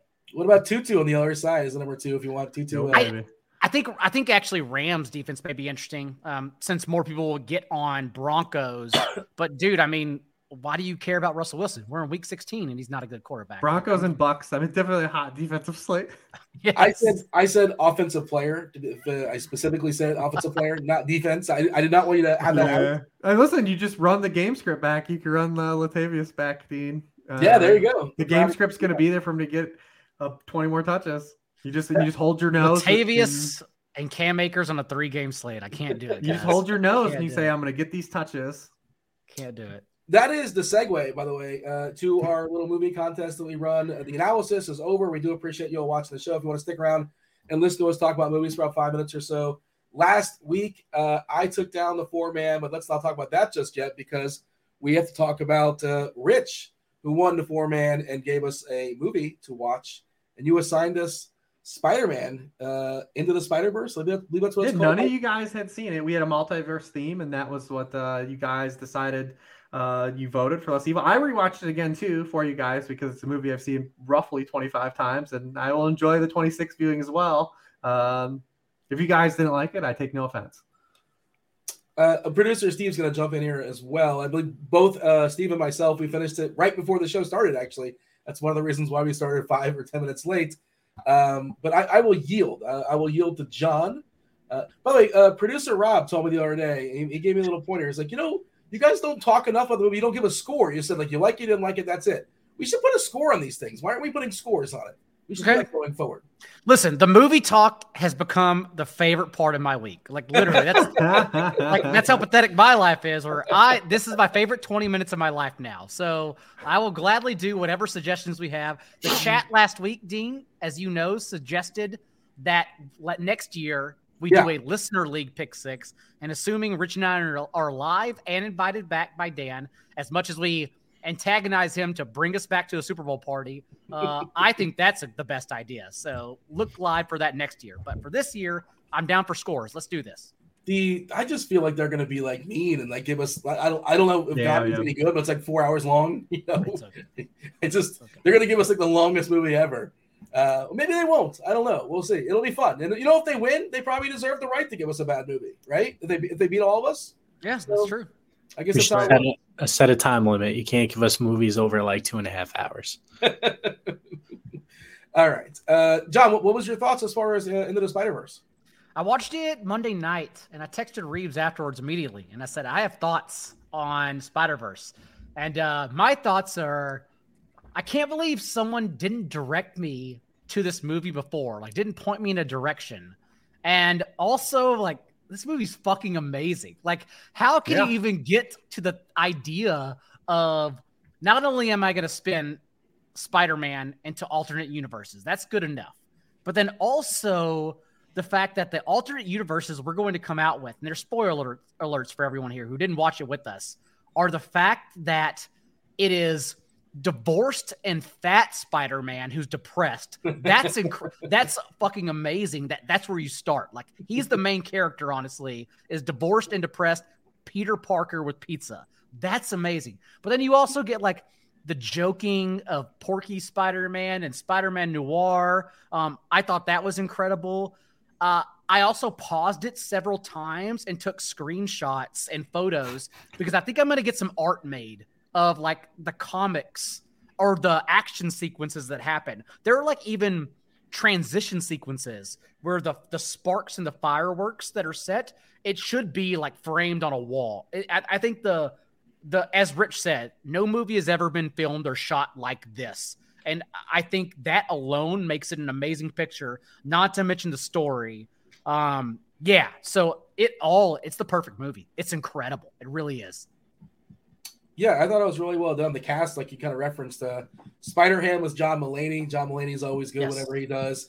Nick Cage, who's I know he's a big Superman guy. Didn't he name his kid Superman's? What's Superman? He's a son named Kal-El, right? Yes, yeah. I couldn't get there, but I assume he's a big Spider-Man guy as well too. Mahershala Ali, Chris Pine, Liev Schreiber, just a loaded cast all around. Liev Schreiber, great voice actor. Who's that? I said Liev Schreiber's a great voice actor. Yes. Yeah. He's very, very good. Were you? I liked it. I thought I agree with this isn't necessarily my wheelhouse, but I enjoyed it for what it was. I generally like the Spider-Man movies. Some of them are a little meh, but like some of the other ones I really enjoy. Do we have a side conversation, Rich? Do you have a hot take as far as your favorite Spider-Man? Yeah, this one for sure. 100%. This is the best Spider-Man movie. Favorite, okay. What about like the actor, like as far as the live, like not the drawing version? Like I'm talking like Tobey Maguire and. I would definitely say Tom Holland. I think that Tobey is a great Peter Parker. Andrew Garfield was a great Spider-Man, but was definitely too good looking and too old to be. I mean, say that for Tobey too, but Andrew Garfield was too good looking to buy as Peter Parker. But he was his Spider-Man was good. Andrew Garfield's not the reason those movies are bad. But Tom Holland's kind of the perfect blend of both of them. So I would definitely vote Tom Holland. Does the Nickelback, the second Spider-Man hold up? Is it any good? Because I think I remember not liking it in theaters, but that was a long time ago. Wait, which one? The one where Nickelback is the theme song. I think it's Spider-Man 2.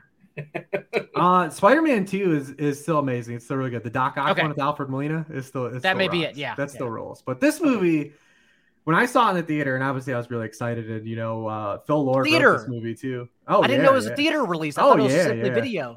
But I knew like in the first 5 minutes I was being in love with it. 'Cause there's just nothing that looks like it. I grew up reading these comics, and like, man, it was a whole different world. But it's definitely one of my favorite movies. I'm glad you guys got to watch it. I didn't even try to push this one on you guys.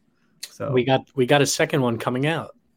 Yeah, and if you want, the trailer just released for the second movie. Yeah, the second literally the same day. I think it was Monday. The trailer for the second movie came out. I didn't know that. That was what inspired you to, you were maybe a judge of memory or something like that. But by the way, you mentioned the first 5 minutes. I did love the intro, and just the movie. It doesn't take itself too seriously. It winks at the audience, like it kind of poked fun at Tobey Maguire and like the famous point scene, right? Like, with him dancing at the beginning. Little nods. It's got heart. It's got a whole bunch of good comedy written in. But that's Phil Lord's wheelhouse, man. I imagine there was a good solo movie we were going to get from Phil Lord. That I'm sorry that fell apart. Phil Lord. Who's Phil Lord? He wrote this. He wrote the Lego movie. But he was the first writer on the Solo movie that we got. And there was discrepancies, and things fell apart. I think he ended up with like an executive producer credit still, but basically he didn't write the movie. So I wonder what that movie would have been like. Probably would have been better than the one we got. Having that, like he might be involved in the one in 2023 Spider-Man Across the. Well, he's involved in the sequel. Okay, yeah. I'm talking about Solo, the movie Solo, the Han Solo movie. Oh, okay. I'm sorry. Never mind. I was thinking something totally different. My apologies. My bad. That should have been. Solo is a big word, but. The self-awareness also for even the small things, like we've been here before, kid. He's gonna say 24 hours. He has 24 hours to get it done, and then like literally cuts to Kingpin. You got 24 hours to get it done. I think little things like that also make it funny. Steve, what are your thoughts? You didn't really chime in on this. So were you a fan? I was agreeing with pretty much everything was said. Yeah, I think this was my favorite one we've watched so far from the contest. Okay. The art was awesome. Very unique. The ending after credits, like Rich told us to stay and watch, was funny. I threw the look at it right behind me. The pointing. Yeah, I got a kick out of that. It was, I guess, a tease for this second one coming out. I guess it's gonna have something to do with that. Who's Oscar Isaac? Is Spider-Man 2019? Yes, that was the voice. Yeah, I had the captions on, so I think I paused at that moment, and like it'll tell you on Amazon who the actors are, which I appreciate. Not every Yeah. Like Netflix doesn't tell you who's acting at the current moment in the scene. I like every once in a while I'll pause and say, "Who's this?" I appreciate the little side element that Amazon brings. But what you got for us this week? All right, yeah. Hold on. First off, 10. I'm giving it a 10. If you want to score, I think this is an awesome movie. If they had a special edition for me to buy, I would actually purchase it and put it on the shelf behind me. Now, are you just a pushover, or like you're just saying this is the best? I mean, a 10 is just you're setting the bar. You're coming right out the gate. You're saying nothing can be better than this, especially like animated films. It's not in the same. Well, it's not the same theme. But like, if you told me to rank animated films, I'd give a 10 to like Up. I'd give a 10 to Toy Story, which is the saddest one. 3. Yeah, I think I'd give a 10. Yeah, to this movie. I think it's amazing, especially for what it is. The first 10 minutes of it, whatever it was. Up the first 10 minutes it's basically like the last 10 minutes of Manchester by the Sea. You're just in a Land Before Time. I said like the first when Up came out, I was like, oh, this is just our new Land Before Time. Yeah. Steve, see a 10, and I don't. You can't raise it. Do you want to see it, or are you? Is that where you're going to be as well? I would say more like an 8.9. Okay. Oh, we get decimals. I'm still getting 10. You do what you want. He's pulling a Portnoy. If we were doing not decimals, yeah, it'd be a 9 out of 10. 9 out of 10. You do what you want. I'm going to put. I'll drop an 8.5, and that's not an insult. 8.5 is pretty solid. You know, it's good. But I'm like the Russian judge, though. You got to really impress me. This was one of the movies that we watched that I could watch again. Yeah, Baby Driver 6 and 6 Sideways. Oh, Sideways was like 9.1, 8.9, wow. 9.1 Sideways. Yeah, you're all over the place. That's interesting. All right.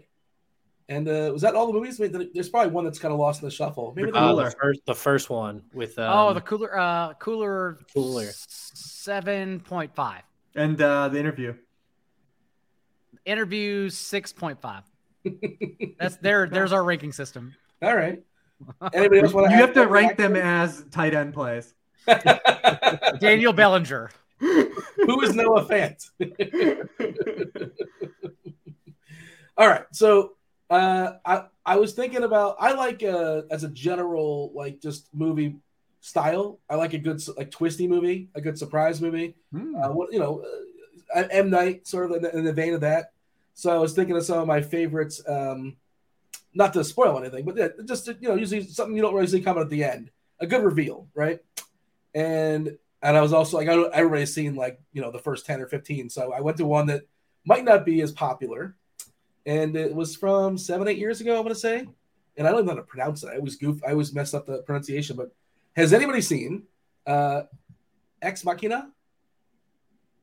Ex Machina? Yep. Yes. I've seen it multiple times. What a good Also Oscar Isaac. Ex Machina more. It's an incredible movie. Oh, I didn't know that was Oscar Isaac as well. It is. Yep. Yeah, that movie, it scares me. It's like Black Mirror, how I can only watch one episode at a time because I get too terrified for Earth. Ex Machina trips me out. Okay, we'll throw that one out then. Great movie, though. Great. Yeah. I'll watch it again. If Steve hasn't seen it, I'll watch it again. No, I haven't, but let's get one at least two of us haven't seen. So I got one that I know y'all haven't seen. Like, I know you haven't seen it, and you're going to be upset at first. You're not going to be happy because it's not in English. But I don't mind that. Yeah, okay, I don't really mind that either. There is a dub version of it, and it was on Netflix, and I think it's no longer on Netflix. But Netflix, I've been watching a lot of, like, Spanish movies, and they do a really good job. I think it's out of Spain, I want to say. It's called The Invisible Guest. It was on Netflix a couple months ago. I think it's no longer there, but I don't just go in totally cold. I recommend this movie to at least 5 people, and everybody's like, that movie was awesome. Just trust me on it. The Invisible Guest, I believe it's from Spain. Invisible Man or Guest? No, The Invisible Guest. The Invisible Guest. I'm telling you, and nobody's seen this, right? I assume nobody's seen this. Nope. Just trust me on. You're gonna be like, wow, I had no idea this movie existed, and I'm very happy I watched that. And yeah, again, there's a dub version if you want to read, however you want to do it. And I have no issues reading, but some people have problems with that. But that's my movie for the week. All I'm gonna do now is watch it, thinking about how I can figure out the twist. Well, I mean, I don't think you're gonna figure it out, but but in my mind now I know. Well, I mean, I shouldn't have even said that. Like, there is a twist, but and it just watch. Yeah, you're gonna try to figure it out. Well, you would naturally try to figure it out as you're going along, but yeah, just go in cold. Don't read any synopsis. Trust it. Rotten Tomatoes has got a big score for it. I believe it does, like somewhere in the 90s or something like that. 70% on Rotten Tomatoes, but audience score is 87%. There you go. Yeah, it's legit. It's very, very good. I'm really curious to get. I don't think it's going to get higher than a 10 out of John, but we'll all right, try. Lock it in. Yeah. If anybody's still with us, here's Dean's nice lineup on screen. Oh yeah, was it even good though, or is just good enough? It was good enough. This one's good enough. A couple of us have had like an actual, like, this lineup made money in other contests. This one I think is good enough. You had Mahomes. Mahomes was underplayed overall. You played Latavius Murray correctly, and then you had the cheap bring back with Marcus Valdes-Scantling, and you had him stacked with Mahomes. That's most importantly. Yeah, the double Mahomes stack. And London, who we talked about, who was, better with Kamara. Yeah, I did correlate that. That was like a thought process. And Chris Moore, who like everybody, was really popular last week, 75% amongst us three. And then Big Mike Williams, who kind of sort of somewhat salvaged this game there near the end. He did, but kind of flopped. Listen, as someone who played Mike Williams, I'll tell you, he didn't salvage anything. Yeah, I played Titans defense in this and a lot of places because I was the general theme was people thinking the Chargers couldn't fail. But let me introduce you to the Los Angeles Chargers. They could fail. They do every week. Every game is within 3 points. They just sort of find a way, it seems. Like I haven't gone through game by game. They love underwhelming. That's what they do. Yeah. And no touchdowns, I think, for No, they had 2 rushing touchdowns against the Titans. Yeah, geez. Disappointing week. That's the show, though. That's week 16. We'll be back for week 17. Before we step aside, we got to do it. The people know already, but, it'd be rude of me not to, prompt you. John, tell the people where they can find you around the interwebs. It's week 16. You do know, but 44.com, we are 75% off the rest of the season for DFS and redraft. And that includes through the playoffs with underdog rankings. I believe I have another show on my plate tomorrow night, Thursday, 44 YouTube channel, 6:30 p.m. Eastern now, doing underdog gauntlet drafts, 1 per week on Thursday. So another show. And then TJ Hernandez, good friend, is forcing me to wake up on Christmas Eve for a Discord chat with him over the Saturday slate. So again, if you subscribe and you're in the Discord, 10:45 a.m. Eastern on Saturday morning, Christmas Eve, I will be there because it's my job. I can't guarantee I will not be hungover, but I will be there for everyone. Isn't TJ a California guy? He's a West Coast guy, right? San Diego, yeah. So he's up my UCF almost 7:45 in the morning. You're talking about? And it's gonna be 7:45. Yeah, if it's 10:45, 7:45 a.m. there. Took us a second. We got there eventually. Rich, tell the people where they can find you. Listen, sharpfootballanalysis.com. It's week 16. I just want everyone to have a great Christmas, good holiday. Hopefully you win in your season-long leagues, get to the championship finals, hit those cash lines, tip something over. We made it. It's Christmas time. By the way, check out Rich on the Swolecast this week. He made a special appearance with the Swolecast crew. And we'll see. I think they're well, check that out. If you did not get enough Malik Willis leverage talk, go there because there's even more. I never really know analysis. Is that the whole bit of the Swolecast? You really can't tell what's analysis and what's nonsense? Isn't that the whole thing of fantasy football? I'm not throwing shade there, but I just thought that was kind of how the format of the show. All right, for Rich, for John, for producer Steve, for the Swolecast, for Warren Moon. This was the NFL Pick 6 show, week 16 with Roto Grinders. Happy holidays. Merry Christmas. Go win something. We'll be back next week. Good luck. We're out of here. Holler.